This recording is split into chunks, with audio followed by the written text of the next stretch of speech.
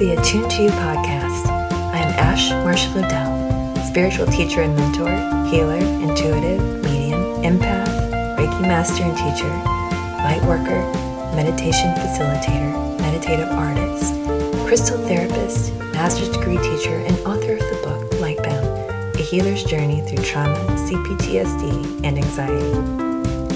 The Attune to You podcast is where we delve into the intersection of energy, matter, reality, and the infinite possibilities of you.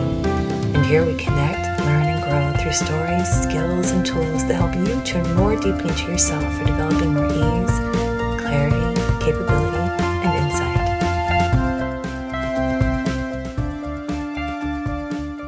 Ancestors feature hugely in our lives. The long lines of our very genetics, the snake, the DNA double helix which resides in each of us, and the very cells themselves, the blueprints. We often say we have such and such a feature of someone, or that someone sounds or acts just like so-and-so. Science states that we are 60% nature and 40% nurture. It can be both a curse and a blessing.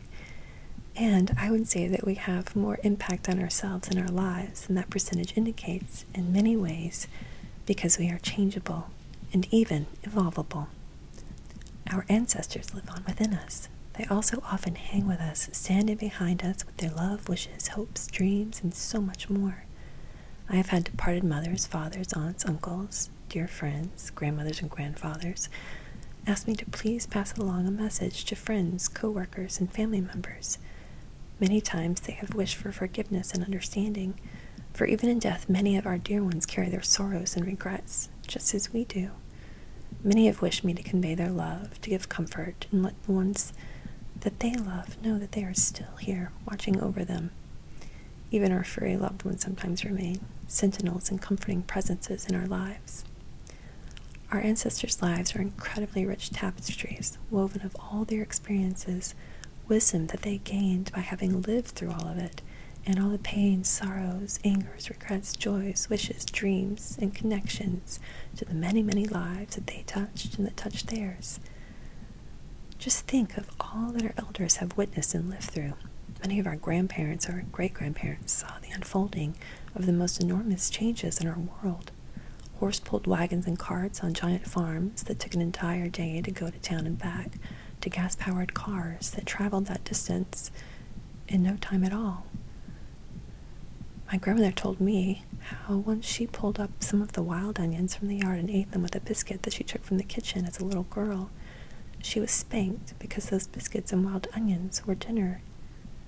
She also said that she was lucky because at least they could raise their food and didn't starve. Our elders lived through World War I and the loss of brothers, fathers, husbands, sons, grandsons, uncles, cousins, and neighbors. World War II, the Korean War, the fear of being bombed by communists, the Vietnam War, war with Afghanistan, Desert Storm, the Twin Towers, and loss after loss of loved ones. They lived through multiple market crashes and rises, losses of jobs, the invention of the telephone with party lines to a private line to rotary phones, to cell phones, from giant computers that took up entire rooms to powerful computers that fit in the palm of your hand and could do complex mathematical computations and call and email people around the world in seconds, what once took days, weeks, or months as they awaited for news from loved ones through letters. Airplanes and commercial flights, kitchen gadgets, microwave ovens, fast food, beauty salons and barbershops, makeup, countless fashion changes. In just over 100 years, so much changed that life would seem nearly incomprehensible. Yet through it all, our elders adapted and learned so much: how to drive cars, use phones, computers, microwaves, and many, many other things besides. They married and watched their children, grandchildren, and even great-grandchildren grow, and through all of it they hoped. They hoped for their children and hoped for a better future. Last fall, I attended the wedding of a young lady that I have known for quite a long time, a wedding set against the backdrop of COVID and an uncertain future, yet they were filled with joy, hope, and excitement. We were seated, and shortly thereafter the service began. As I sat there listening to the sermon, I became aware that I had pressed my tongue to the roof of my mouth, just behind my front teeth, which is something I only do when I am running a lot of light. Curious, I tuned into my second sight and realized that I was indeed running a lot of light, and with good reason. The church had a very large number of departed ones amongst the various wedding attendees. I happened to be sharing space with a ghost, her body standing right in front of me and her legs running through mine from knees to feet. Standing to the right of the altar was a priest who had not passed over. I was curious about him and asked him, "Why haven't you crossed over yet?" And he replied, "I still have work to do." And none of this was out loud, mind you. He asked if I wished to talk with him more, but I politely refused. Still, I did wonder what would have kept him there. I also wondered how many of the ghosts there were with the attendees and how many had simply remained with the church. I have never been in a building with that many ghosts in one place.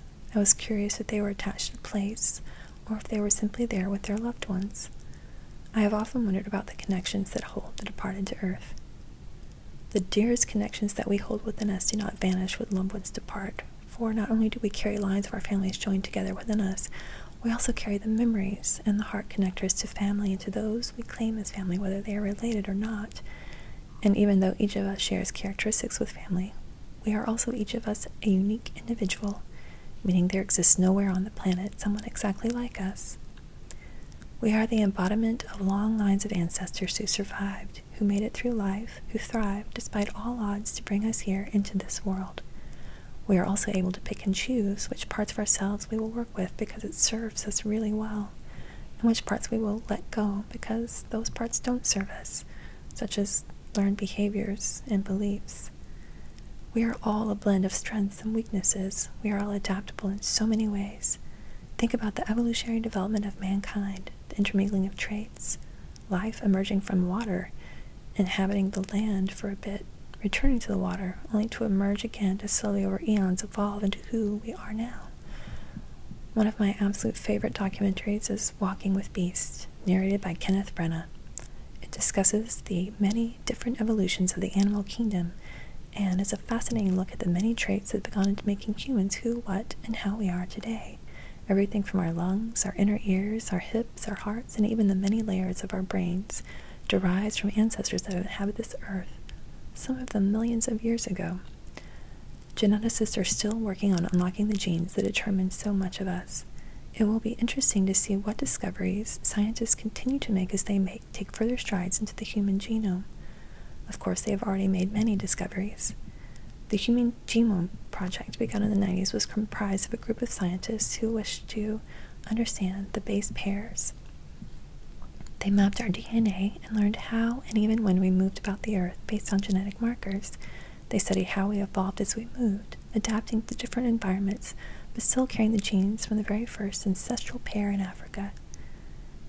The physical differences that we all have, our looks as it were, such as the epicanthic fold and the amounts of melanin in the skin, account for less than 0.2% of our DNA. We are all an intermingling of countries and cultures, from our backgrounds, of our long lines of ancestors. It is also interesting that there is only less than 2% difference between our DNA and that of the gorilla, a primate just like we are. We tend to think of ourselves as highly evolved humans. However, we are also part of the animal kingdom. We like to categorize the world according to main, kingdom, phylum, class, order, family, genus, and species. But at our very base, we are still animals, sharing a great deal in common with other animals, specifically mammals. Communication, emotions, problem-solving, vision, hearing, and even similarities in body parts.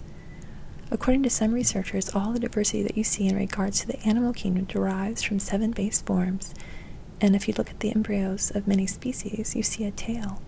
Human embryos have one, but the DNA code that regulates changes during different stages of development, the turning on and off of genes, triggers the programmed cell death and reabsorption of the cells of the tail during our time in the womb. How remarkable. Through each generation within a particular environment, we have adapted. Our ancestors evolved, adapted, and survived some of the harshest environments possible.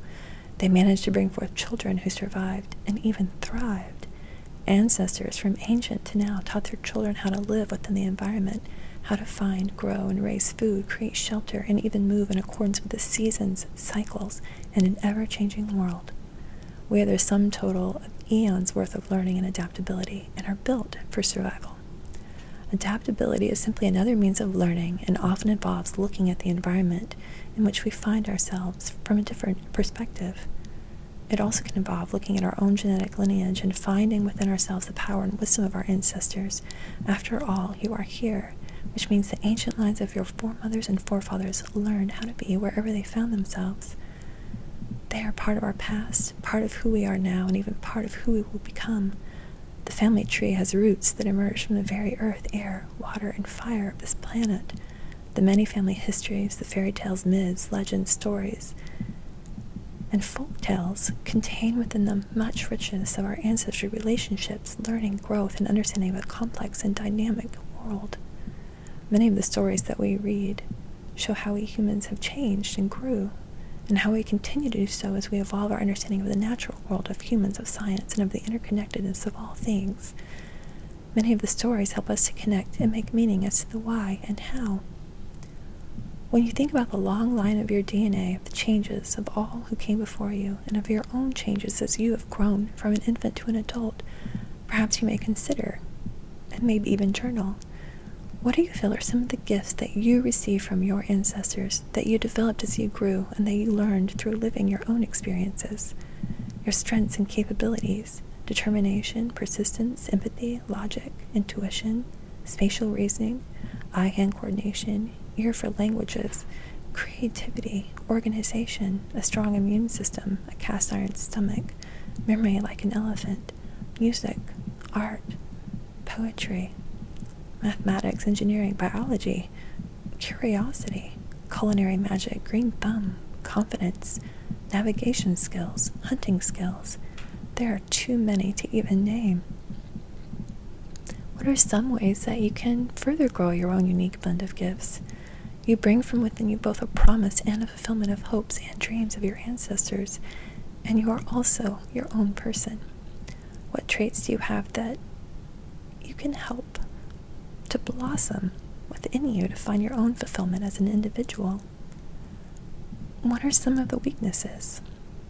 Maybe what is one growing step you might take or think about taking, using all of your marvelous strengths to aid you?